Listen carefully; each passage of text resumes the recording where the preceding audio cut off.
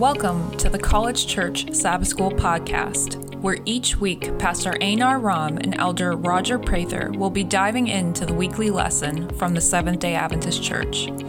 The congregation at the College Church has made it their motto to love, grow, and serve. We really want to learn to love more, grow more, and serve more. It is our hope that through these conversations, we can learn to better serve our congregation, our local community, and the world. Thank you for joining us today, and we hope you are blessed with today's conversation. Welcome to the College Church Sabbath School podcast, and so glad you're allowing us to be part of your life. And we're looking at the Adult Sabbath School lesson. The whole quarter is God's mission, my mission, and we're on lesson number 8, Mission to the Needy.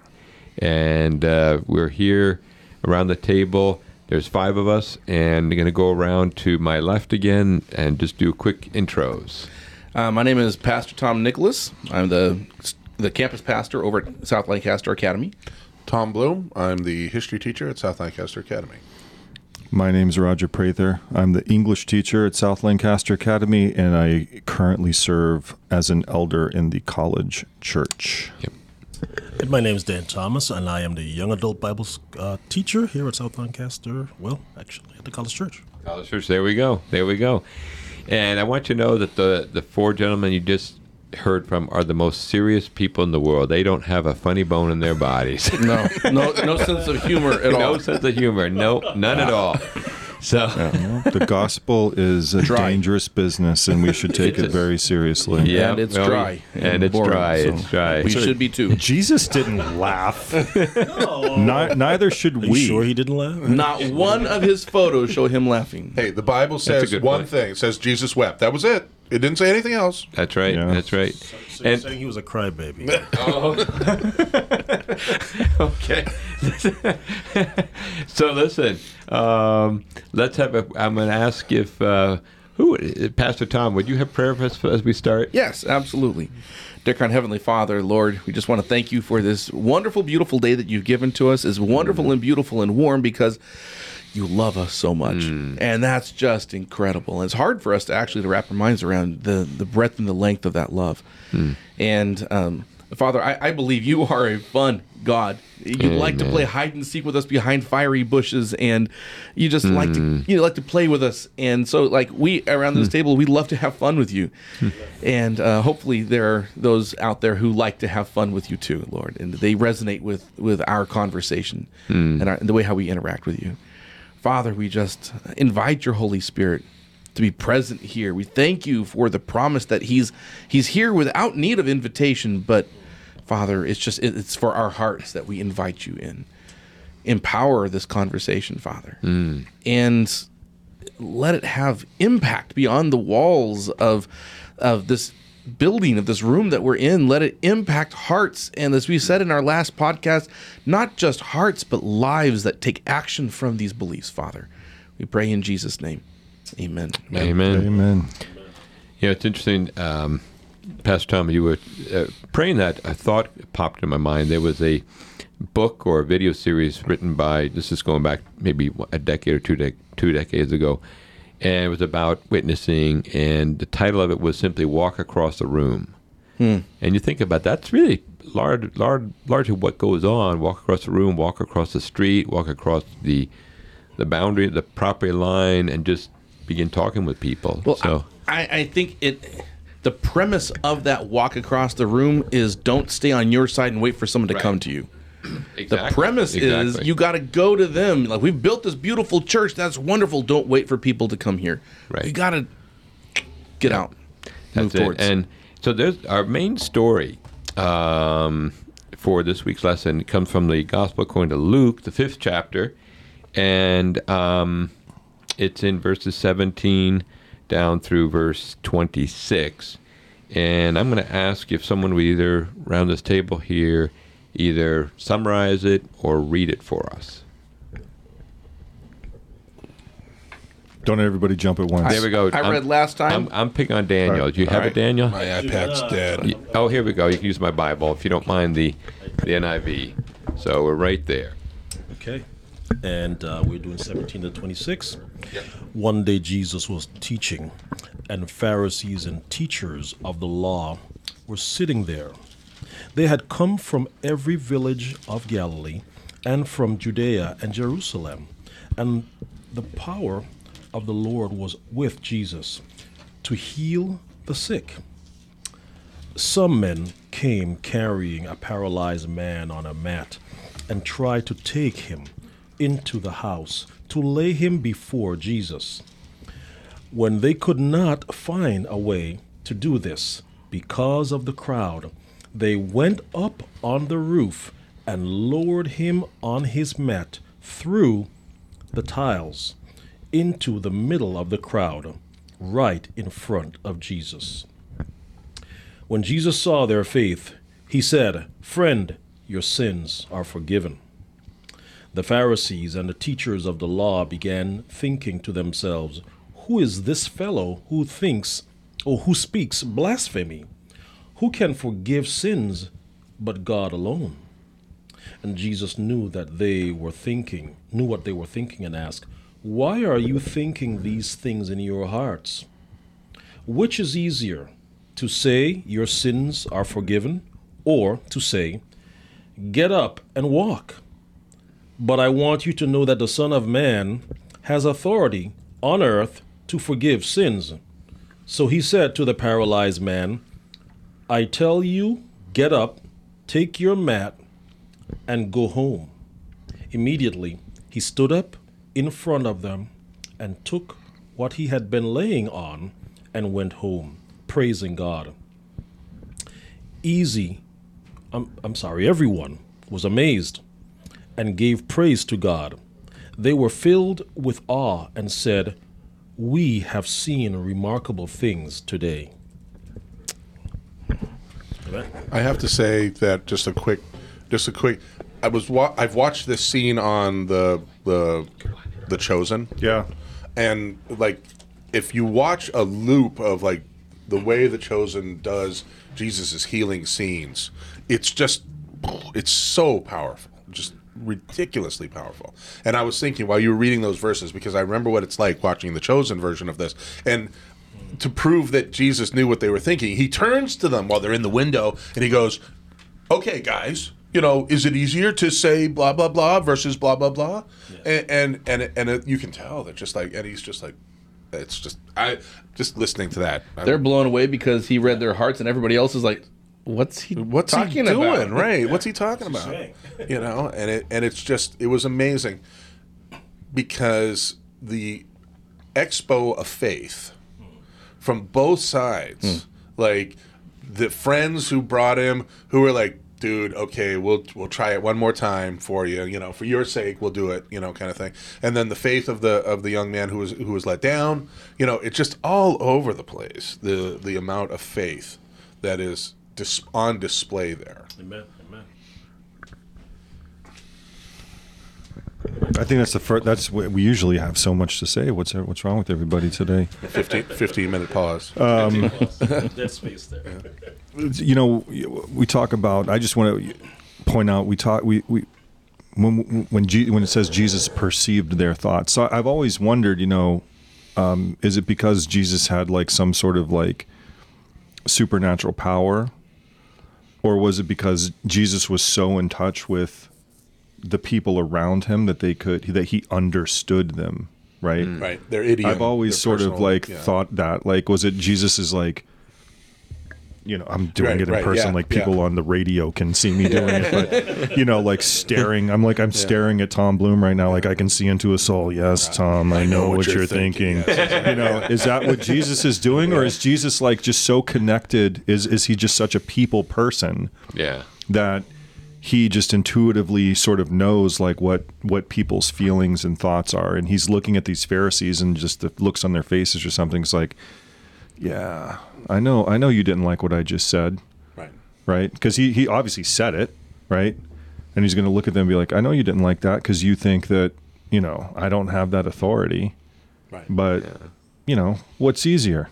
Yeah, and that's the beautiful thing, because in the Chosen he goes, you can say anything you want. Right? What words are just words, right? So which is easier?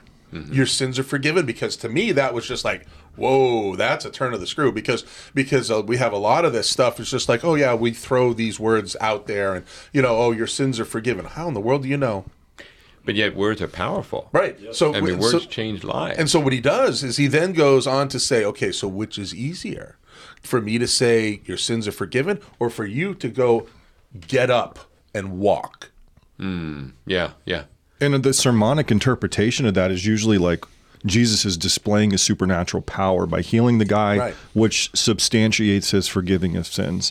But I think there are other readings that are involved here, right? Because I think Jesus is sort of speaking to how hard it is to forgive people's sins. Right. I think you can interpret it that way. Yeah. It's really difficult for us to forgive the sins of people, especially those whose sins have wronged us personally. Yeah. Right? And so, and then if it's hard to forgive their sins, it's going to be even harder to meet their physical needs. Right? I'm not going to help that person. You know what he said to me yesterday? Like, I'm not helping that guy. Right. That's our human nature. And I think Jesus might be speaking somewhat to that too. And then you can go even deeper. Yeah. Yeah. Jesus is forgiving sins before Calvary. Right. Yeah. Yeah. And we go in this whole like Jesus died for our sins, and you have to believe certain things about how that went out in order for your sins to be forgiven. Well, this whole story precludes that, because Jesus is forgiving people's sins before he was dead.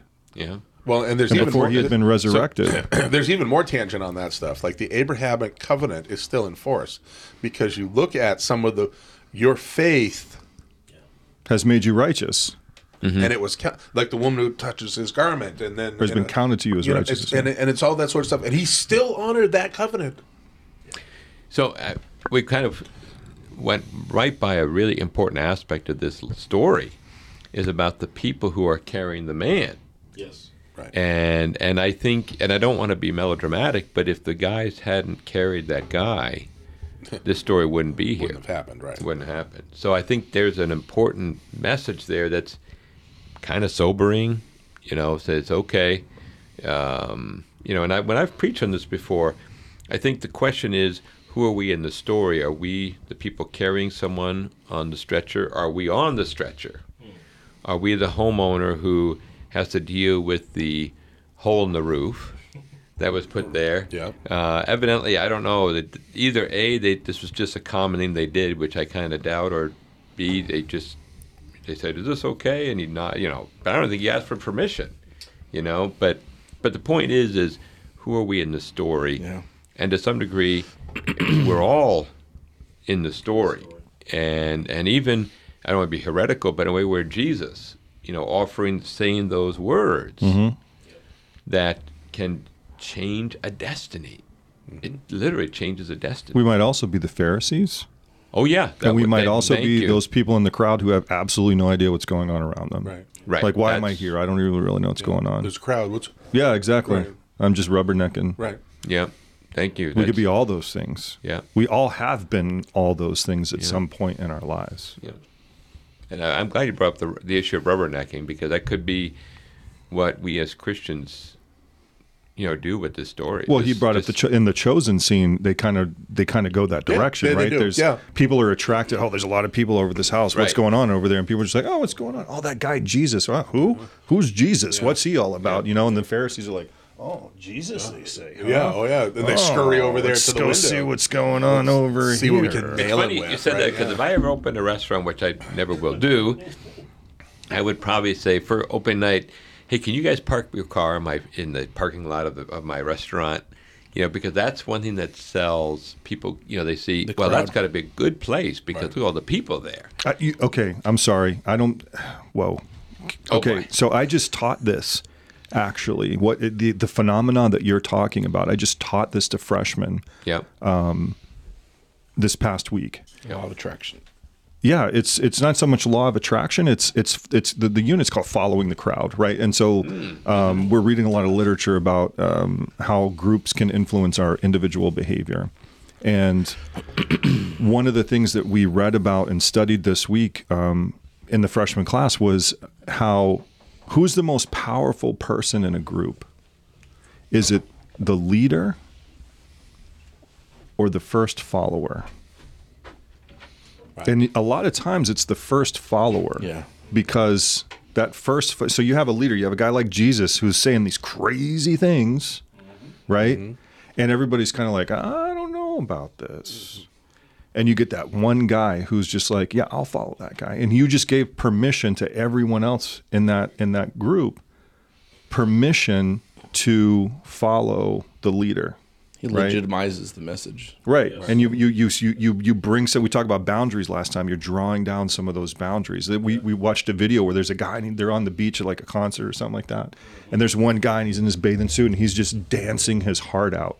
And everybody's just looking at him like, look at this clown. And then one guy gets up there and starts dancing with him. And before you know it, within a couple minutes, everybody on that beach is up dancing. So there's that aspect, like what Einar said about parking your car in the restaurant. There is that aspect of it too. Like, our following Christ in meeting the needs of people.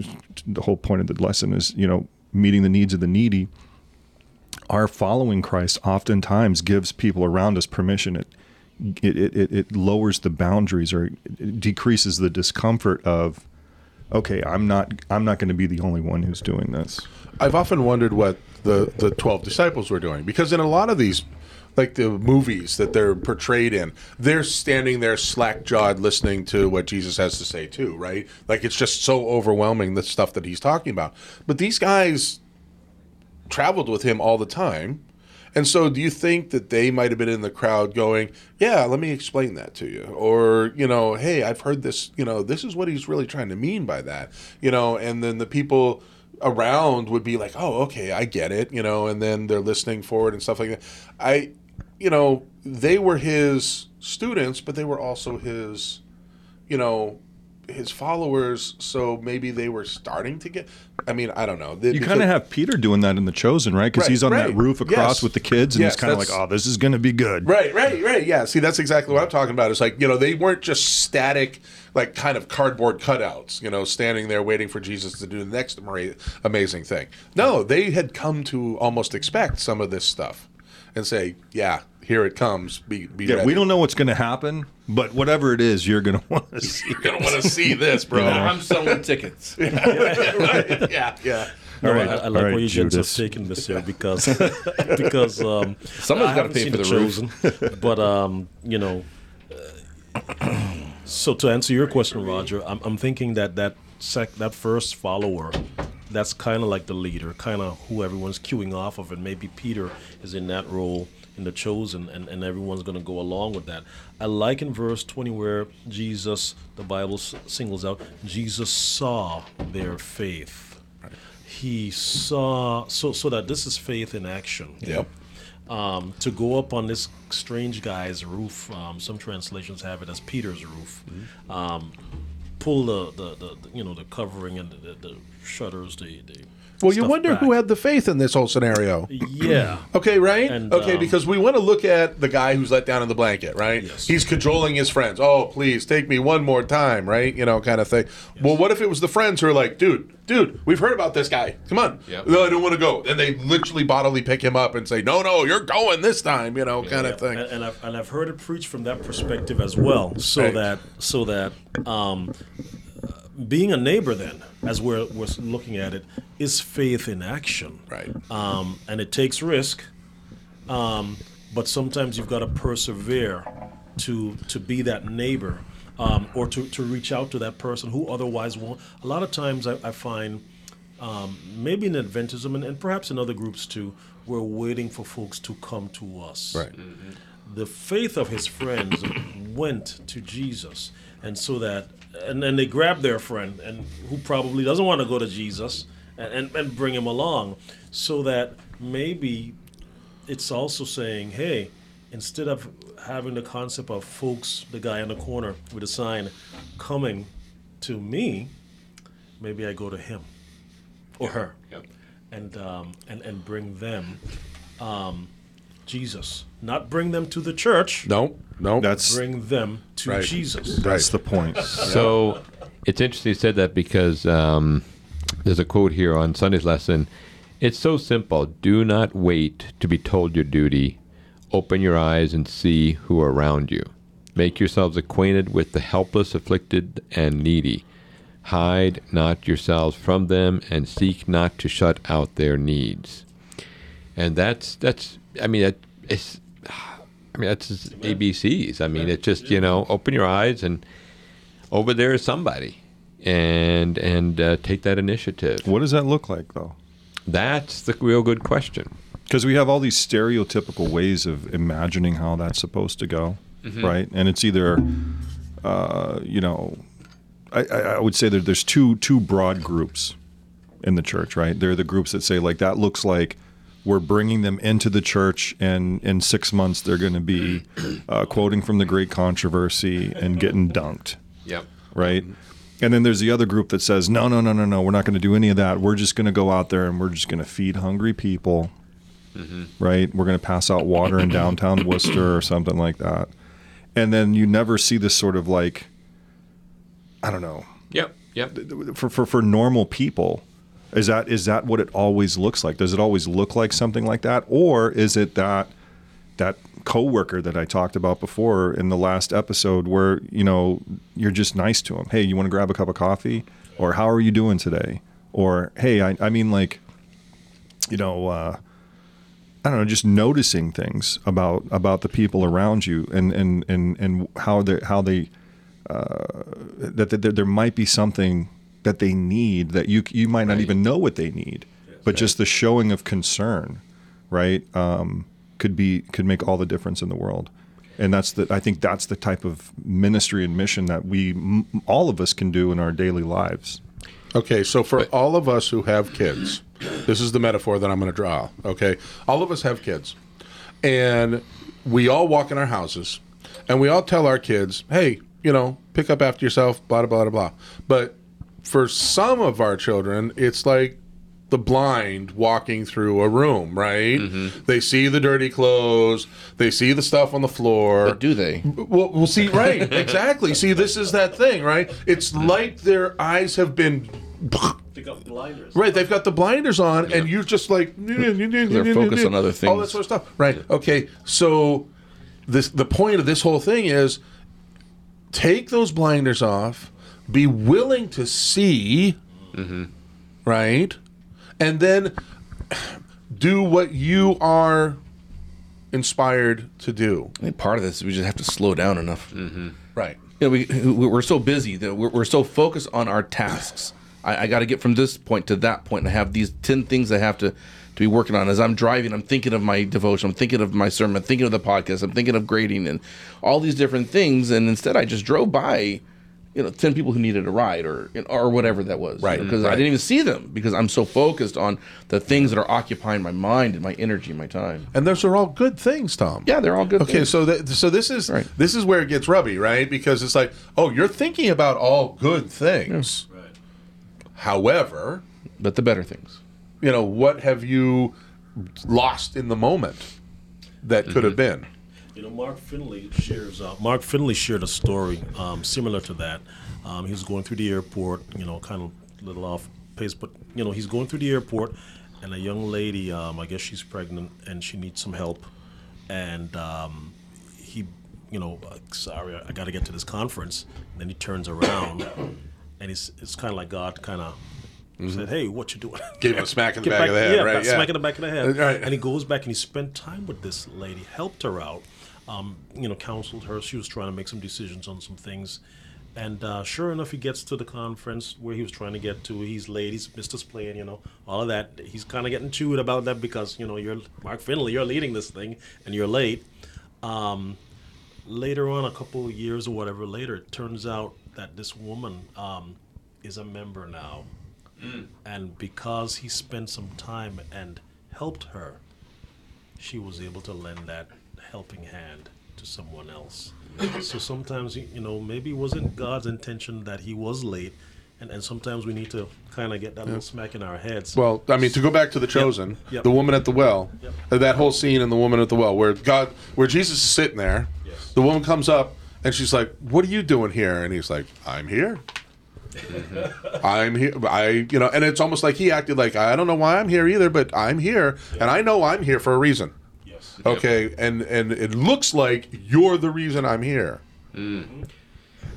So, glad you brought that up. That incident, that dialogue, he goes deeper. Oh yeah. And so that's, I think, what we touched on earlier. How do we bridge go from I'm helping you, and I think there's another dynamic I got to remember here, that people don't want to be somebody else's project. Right. They don't want to be, oh, you're just being nice to me so that you can tell me about Jesus and I can get baptized in your church. We're in a really cynical world, and I don't remember Jesus baptizing that woman. No, not at all. I remember Jesus baptizing anybody. No. The Gospels say he went around baptizing, but there's no stories particularly. But my point is so how do we, lead a person or conversation to a point where it's meaningful, rather than, like you said, rather than just getting a bottle of water. That's a nice thing, And at the risk of sounding corny, Jesus is the water of life. How do we go from here's a bottle of water to I know about the water of life? And because at some point, because there's a lot of good humanitarian groups out there that have atheists as members, and because they believe in making the world a better place, and so that's really the transition. And any thoughts? Well, go ahead. You sure, Tom? Yeah, go ahead. Right. So I was just, because in the last study we did, we focused on, and I kind of zeroed out love. When we love someone, I can't have my sleight of hand motive that I'm gonna somehow pass you steps to Christ or something like that to get you to come to the church. I wrap your bottle out in a track, Yeah, right. Yeah, sleight of hand there. Yeah. I'm doing this because this is what God would have me do. It's very personal. To love the person. So that's it. What comes of it after that, that's for the Savior to do with that person. But at my job, he's asked me to love your neighbor as you love yourself. To build on that, and what I was going to say is, personally, I don't think it's necessary for me to know when that transition needs to take place. Okay, it really, really is not, because then it's mental sleight of hand then, as opposed to physical sleight of hand. Okay, I give you the track, or I'm just waiting. I'm waiting. My moment. And here it is, jump, kind of thing. No. Just continue the relationship. Be real. Okay, just hey, okay, and for 20 years, hey, all right, how you doing? And all that sort of stuff. We literally don't need to see the outcome. All right? That's a really important point. That's the Holy Spirit's job, not ours. I like that. Well, it's also, I think there's some. But go ahead. But guys, I got to push this, because it's still. I know they're not driving this man to a hospital. They're driving this man to Jesus, and so. Well, but were they really? Okay, so hang on. I'm going to challenge you just a minute here. All right. They had heard that there was a healer in town. Yes. Yeah. Okay, so were they driving him to the healer, or were they driving him to a rabbi, or were they driving him to the Son of God? Okay, all three of those. Potentially all three. Yeah. Okay, but what was the first one on their minds? At that moment, it's The healer. but it's also okay, and known so as the rabbi and the Son of God, excuse me for saying this, were second, third place at best. But he saw their faith. Correct. So there's a faith element, not just a circus element. Well, you also Right. have to consider my phrase I use. Consider the cultural and historical context. What's someone who suffers from a congenital long-term disorder at this period of time going to Evil. think? Yeah, Bad. I'm cursed. Yep. God is punishing me for something. Because my dad was a meanie head, so For I'm whatever. lame, right? Yeah. So he's thinking that sin or some sort of evil on his part is what is responsible for this ailment. And so Jesus is speaking both to him and to the Pharisees when he says your sins are forgiven, because your sins are forgiven because your sin is, in your mind, your sin is what's causing this ailment in you. So I'm telling you the cause, what you see as the cause, has been erased. Right. Right? Yeah. Oh, wait a second. You can't do that. Right? Now, the person believes, okay, this guy just told me my sins are forgiven. To back that up, I'm going to get rid of the physical ailment that you think your sin has caused. Correct. Right? To really make the point. And it's not, there's no hook there. And that's why I just to move to Monday's lesson. Okay, I'm going to put my last session, I was the humor guy. Now I'm going to be the anti-institutional critic guy. Those are my two shticks. That's all I got. That's all I got, people. That's it. But this Christ method alone, I'm going to be 100% honest with you guys. I'm so tired of hearing this because it's very transactional, and it looks like being somebody's friend is like a method and a checklist.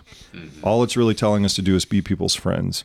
I just like to eliminate. So when we talk, the fourth step is winning their confidence. When we minister to people, when we help them, they will learn to trust us in what we say to them. So when we talk to them about Jesus, they will be more open to listen. So the only reason I'm being your friend is so you'll trust me. And the only reason I'm asking you to trust me is so I can get you into my church. So Join my cult. I can wedge you. Yeah. Right. You know what I mean?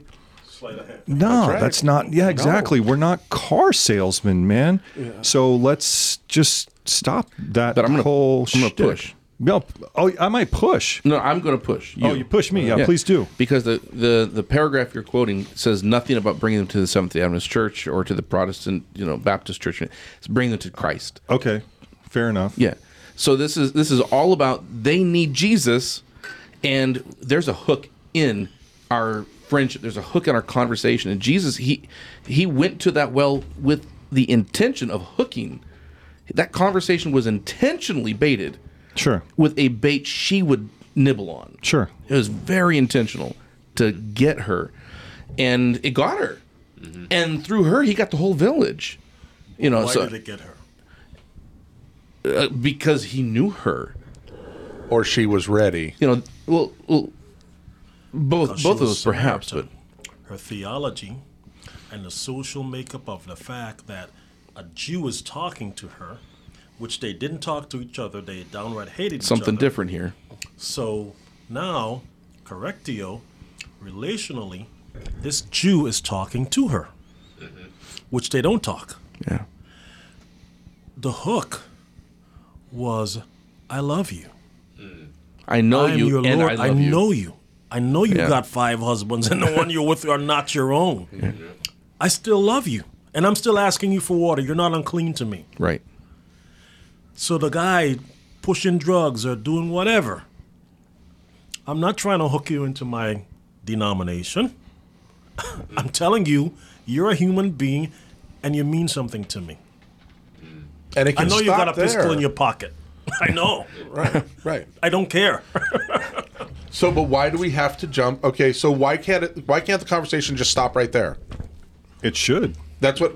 Okay, but now what we're talking about though is we're talking about to that next one. Now I got to bring God up, right? Well, so God should be a part of it anyway. The Christian thing is that worldview. Denomination is not salvific.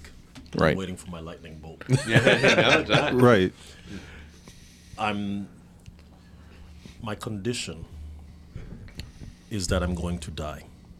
And so is that individual and anyone who's a sinner. Right. You accepting Christ gives you a chance to be saved. It's not dependent on my denomination. It's your relationship with him. I'm encouraging you to build one.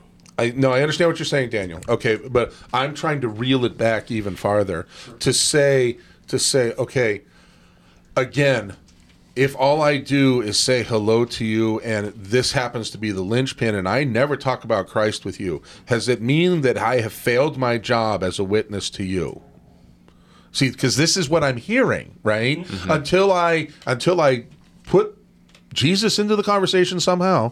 Okay, it's not my witness that I'm simply going and talking to you and being willing to interact with you and isn't that Christian enough?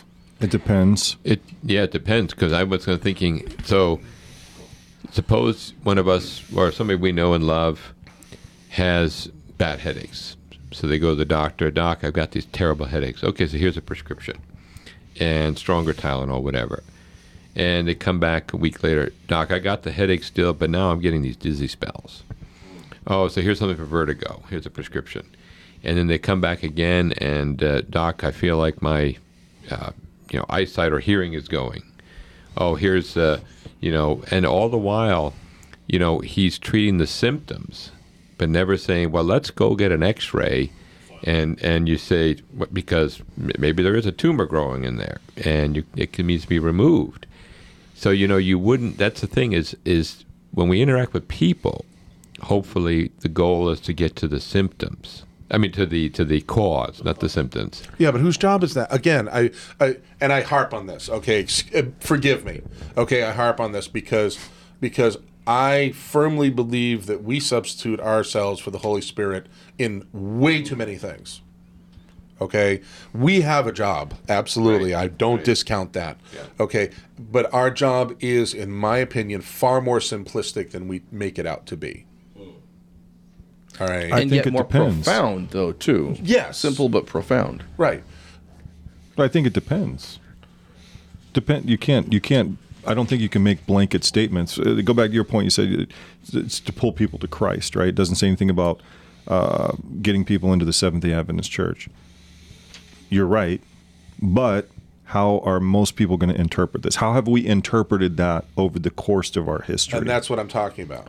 Right. And there's that. And I think to your question, it depends, because I'm not going to every person. There's 8 billion people on this planet, and they're all different. Right. So the way that I interact with someone is going to be different based on my relationship with them. The point is to get friendly enough so I can see into that context. That's what I'm talking about. So if I come to you and I have a relationship with you, and I've talked with you for 2.5 years around the bubbler and all that sort of stuff, and we've never done anything other than just talk about the Patriots, say, okay? And you've never tried to wedge me and all that sort of stuff, but I consider you a nice guy. Okay, and what happens if one day, like, you've let know, like, oh yeah, I'm gonna go to church, and and just talking to the air, say, or something like that, and then the guy's like, and this, I'm referring to your story, where the guy simply like, okay, Christian, over here, let me ask him things because now I'm ready for it, and you never pushed it. And so he felt comfortable enough because he knew who you were, and you went and he came and asked you questions. It might be it could be either one of those things, right? Because I have to be in tune enough with the people around me that I'm developing relationships with to know when they might need me, not when it's the right time to close the sale. Right, exactly. When they might need that particular, and to go back to Pastor Tom's point. He said it's about Christian worldview. If I'm doing it right, I don't need a checklist or a method. I don't need to read. I don't need to read a copywriting manual or anything like that. It's going to organically come out, right? Correct. And so I'm friends with you. I'm friends with Pastor Tom. I'm friends with Einar. I'm friends with Daniel. The way I interact with each one of you is going to be somewhat different based on our relationship. Right. I have a different relationship with. Well, actually, we all have pretty much the same relationship in this room. But you get what I'm saying. Yeah. You know what I'm saying? Like, I'm going to push on some people, but it's not going to be. I don't know. To me, this is all so stereotypical because it's always like, you use the word wedge, and it's always getting to the point where, like, hey, Daniel, we've known each other for 2 years. Have you ever thought about the Lord Jesus Christ? Yeah. Do you have a couple of minutes to talk about our Lord Jesus Christ? I like where we're going with this because I was thinking of when I interact with some of my military buddies. Spiritually, I think God works on people's hearts, and we're just there to do our training or whatever we're doing. When we're doing that, a lot of times, just organically or naturally, it comes down to what am I doing in my life? Where's my life going spiritually, and then I share. Right. Not because they're necessarily looking. They are looking. Mm-hmm. God's already working on them. I need to love them, and I need to show them that this God that I serve is a God of love. Salvation for them, that's his department. He's going to work on that. But my part is to show how I live it. Right. Live and it. Yes. That's not That's not a goal or a number. Well, what's the song says? They will know us by our what? By our love. Right. Yep. Not by how much we proclaim it, right? But the way you love one person's not going to be the same way you love another Granted, person. absolutely. And it is right. relational. I'm so Right. glad you brought that, because I wrote down here relationship. My relationship with that soldier, that Right. friend, is different than, say, my relationship with you gentlemen. And I think what you're saying, like with the relational thing, and to get back on sort of like the theme of the lesson, you have to know someone well. You have to get to know someone well enough that you actually understand what they need. Yeah. Right? And some people might need that. Hey, man, you ever thought about this guy named Jesus? Or you Yeah. ever thought about where you're Sure. going to go after you die? Or, Right, yeah. all the billboards that you see down south. Or where, but it might, somebody else, it might be, it might be something completely different. Like, whatever, you drink too much. I'm not going to drag you to church. I'm going to drag you to an AA meeting. Right? And that might be what it is. And you take them to that AA meeting, and you never say like, well, you have to find Jesus, right? Right. You just got to find God so he can get you off the booze. No, yeah. You have to understand and get back to needy.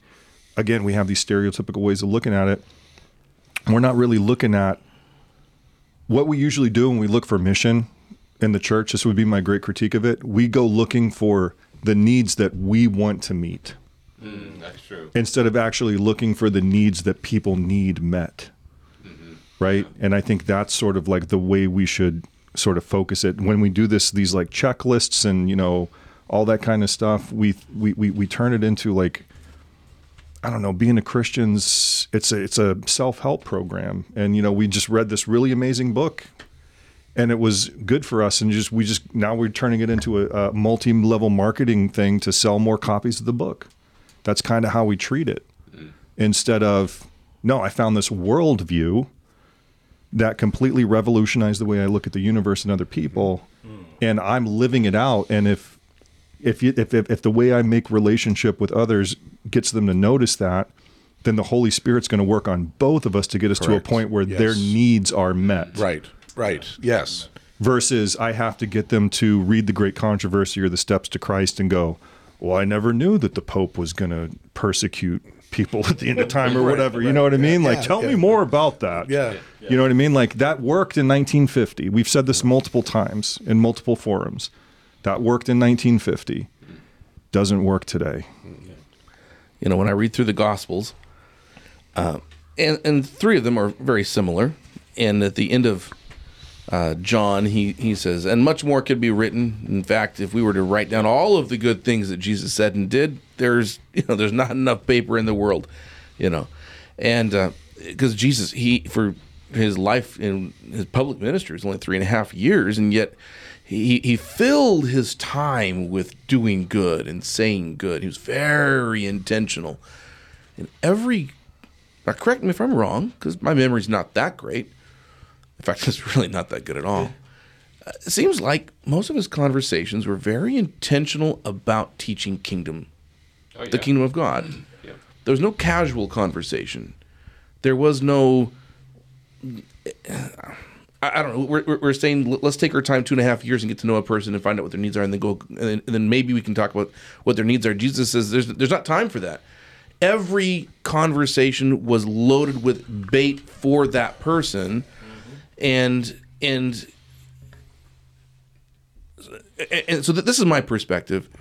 The Christian worldview says, if Christ is our example, would say every conversation could be a salvific one, could be one that's So guiding them towards. I agree with you saying, Tom.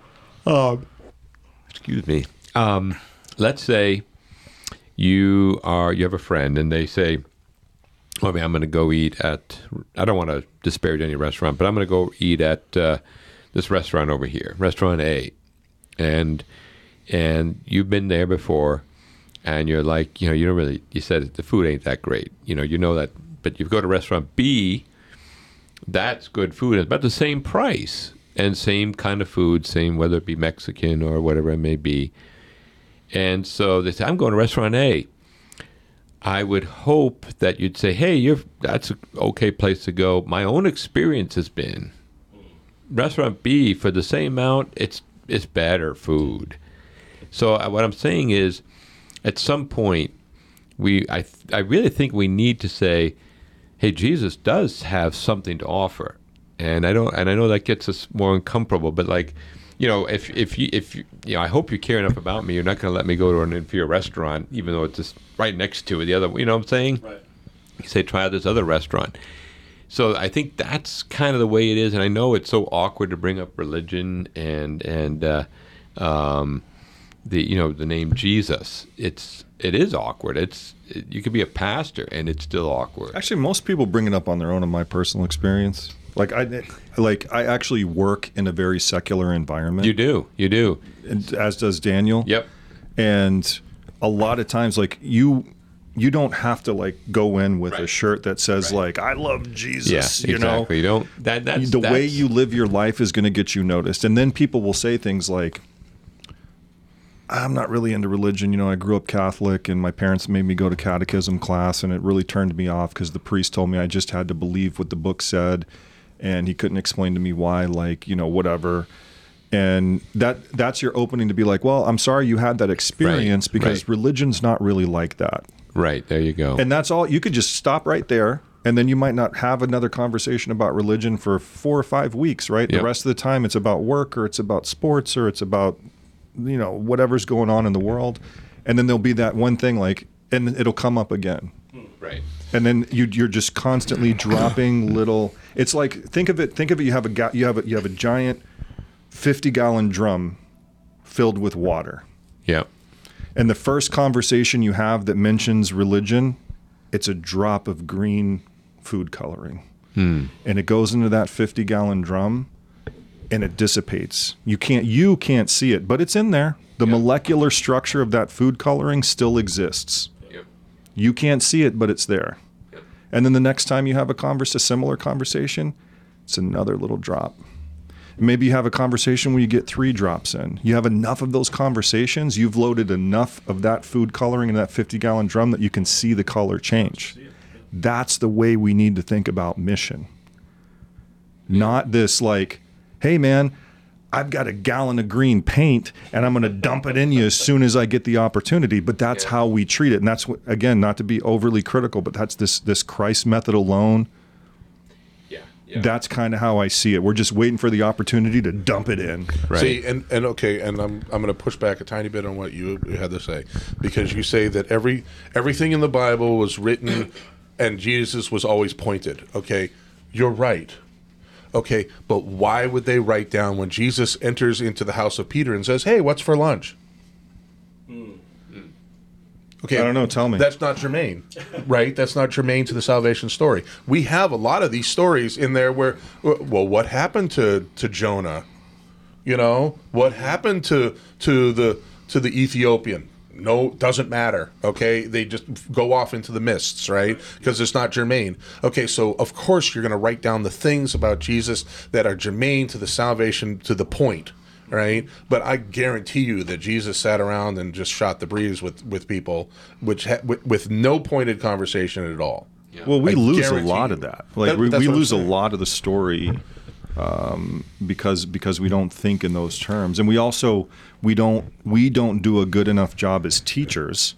Critique everyone around this table of giving people the right context. Right? We want to that's why this podcast thing is so cool, because we can, theoretically go as long as we want, and we can get as in depth on one topic as we want, and we can give people some of that depth because we don't normally have to do it. Oh, we have 45 minutes. Oh, okay, this call to worship, now they're going to start the organ music in 30 seconds. Okay, we have to stop.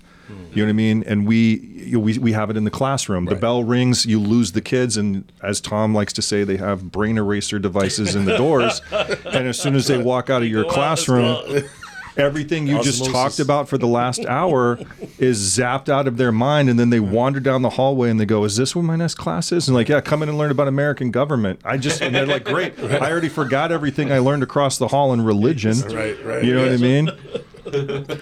So we kind of do that. And so here we can go back to the woman at the well. There is a sexual component here that we don't talk about. Yes. That's a woman by herself in a public place, unaccompanied by her husband or another male family member. Right. Yep. If you know anything about Middle Eastern culture, then and today, Bad. that is bad. Very bad. Now you have a Jew who, not only is there that Jew-Samaritan animosity, there is the social inappropriateness of a man approaching a single woman in public Talking to her. and asking talking her to for her. something, yeah. And asking something from her, right? right. What in that situation? What's a man normally going to be asking the single woman for? Oh yeah. Okay, we don't like to talk Social about this, inappropriate. right? Because Missiology. huh? So social inappropriate missiology. Yeah, socially, this is socially inappropriate missiology, or what Jesus was What doing. Jesus did. Oh yeah, Jesus exactly. Yeah. And so here he's talking to a woman. He asks her for something without any expectation of something in return. Right. And that is another layer that we don't really cover. And I want to mention that what's so amazing about the story is how he steers the conversation. That's important. Well, how the he is society steers the conversation because she goes, "Let me go get my husband." right. And he's like, "You don't have a husband." So but he's not she's saying that. expecting him to maybe coming on to her and Right, exactly. asking something untoward. Like, yeah, of how her. much is it going to cost me? Basically, Yeah, that's I better what go get she's somebody to expecting. protect me now. Right. And he's like, "You don't have a husband." You don't need protection from me. Right. And so it goes on this way, and we don't get into depth with stuff like that. Do we have conversations with people like that? Or no, because we're afraid of the social conventions, or we invent our own social conventions in the denomination. We have ways of doing business that we won't step outside those boundaries. And so this precludes us. Again, we talked about barriers last time. Here's a big barrier that we erect for ourselves. You know, I want to go back and talk about your analogy, the dye in the water. Yeah. You can use that, by the way. I love it. You know, teachable, definitely preachable, right there. Oh, yeah. You know, just think about it. So I like the analogy because I guess it opens the door for me to critique the approach of the Christian that's still being done in the 21st century, and that is, or Adventist specifically, and that is that it's my mandate to dump all this paint in your water As quickly as possible. as quickly as possible, and then I count you, and then I move on to the next person so that I can dump some more paint. And in we their measure water. the color of paint to make sure it's the right color. And I gotta Right. measure. Yes. Yes, Yeah. thank you, Pastor Tom. Yeah. I gotta measure it to Right. make sure I got the right amount. I think this approach is, and I think anyone will agree, it's very mechanical, extremely mechanical. And part of the problem with that is that, again, you know, we've been talking about love, and it strips that opportunity to really build a relationship. And all I care about is that tinge of color. Yeah. And I think what we've been seeing, or we've seen that it's not very natural, it's very mechanical. And what's being taken away is really the opportunity to get to know someone and to build a good relationship with them. Just to be friends with people just for to the be sake fri- of friends. And building that love, that community of love. I cease to be a community. In fact, I don't even care about you. All I care about is getting to pour that vial Right. of my paint in the the water of your mind, color you, count you, and then move on to the next. I think that we need to build in more, be more considerate of relationship, and I think this is what young people see, young adults, young folks, they Yes. see, and this is the great hypocrisy. And since when have we become like this? The truth is, if we really believe it, the wages of sin is death. All of us are guilty, but God's gift is eternal life. I have all the life I have, all the time God gives me to build and to show you Jesus' love. And it's not about my time. Yeah. It's the Master's time. And if we approach that way, it's not as difficult to count. In fact, you can't count it. Right. But how many of us, and I always say this, I used to say this when we were, for the adult Sabbath school, how many of you, and I know I've talked with a couple of you, Pastor Nick, yeah, we did one together. I would always ask the congregation, How many of you are in touch with someone else and you're not in touch with someone else throughout the week? Those are opportunities to show the love of Christ organically, not mechanically. And find out what they need. Yes. So it's interesting where our conversation is going, because what I'm seeing here is almost a pushback from many well-intentioned, guilt-ridden sermons and programs that we've heard and maybe even preached about witnessing. And you need to go out and tell your neighbor that Jesus is coming soon. And you know, that's, and I think there's sort of a pushback from it, because it is, and yeah, I see your points about, you know, we don't want this to be a program, manipulative, but like I keep coming back to, and there's no answer for this. I don't think there's a simple answer how you say try restaurant B because it's better than restaurant A.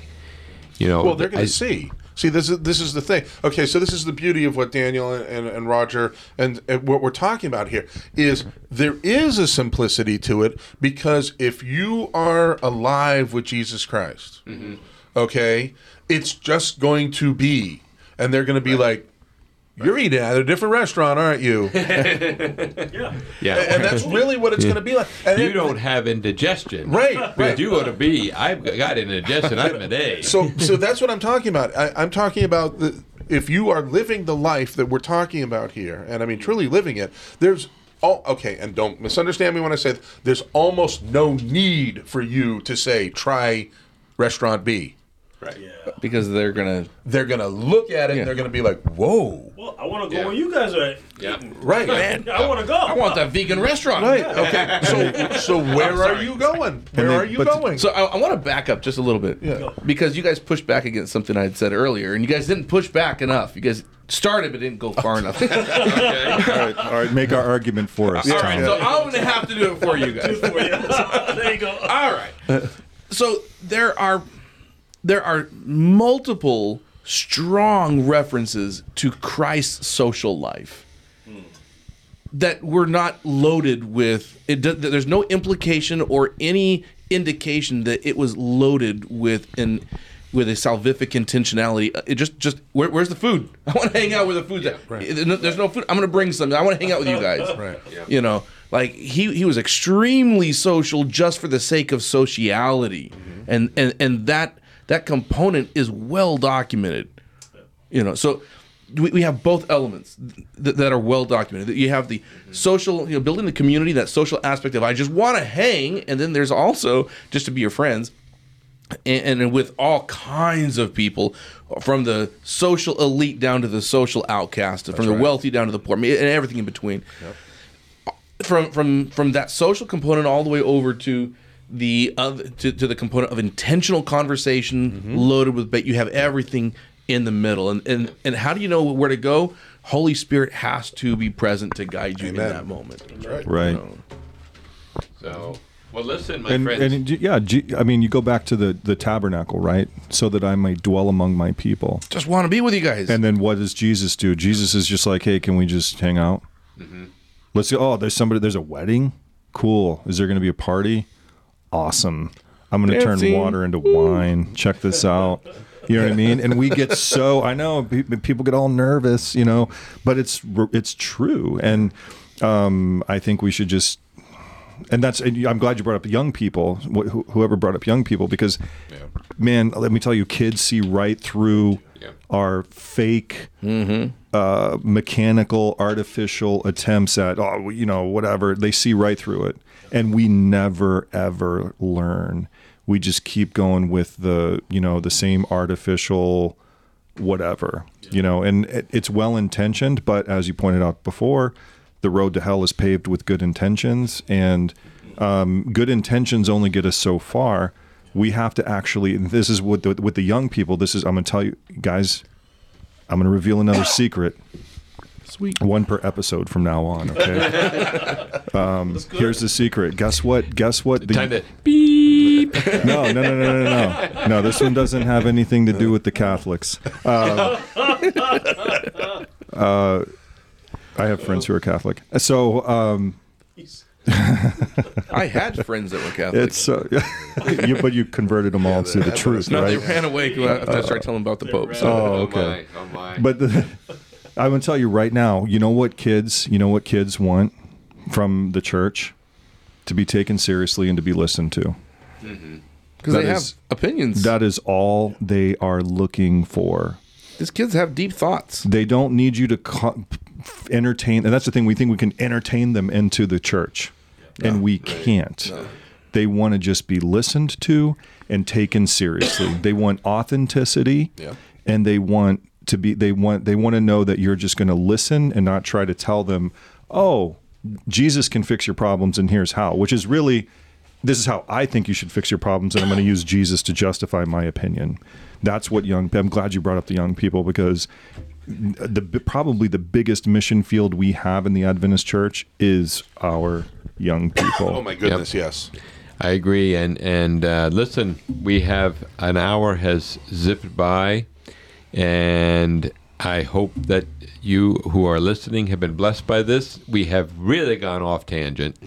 No, we haven't. No, we have. We've gone in depth on one narrow aspect of the lesson.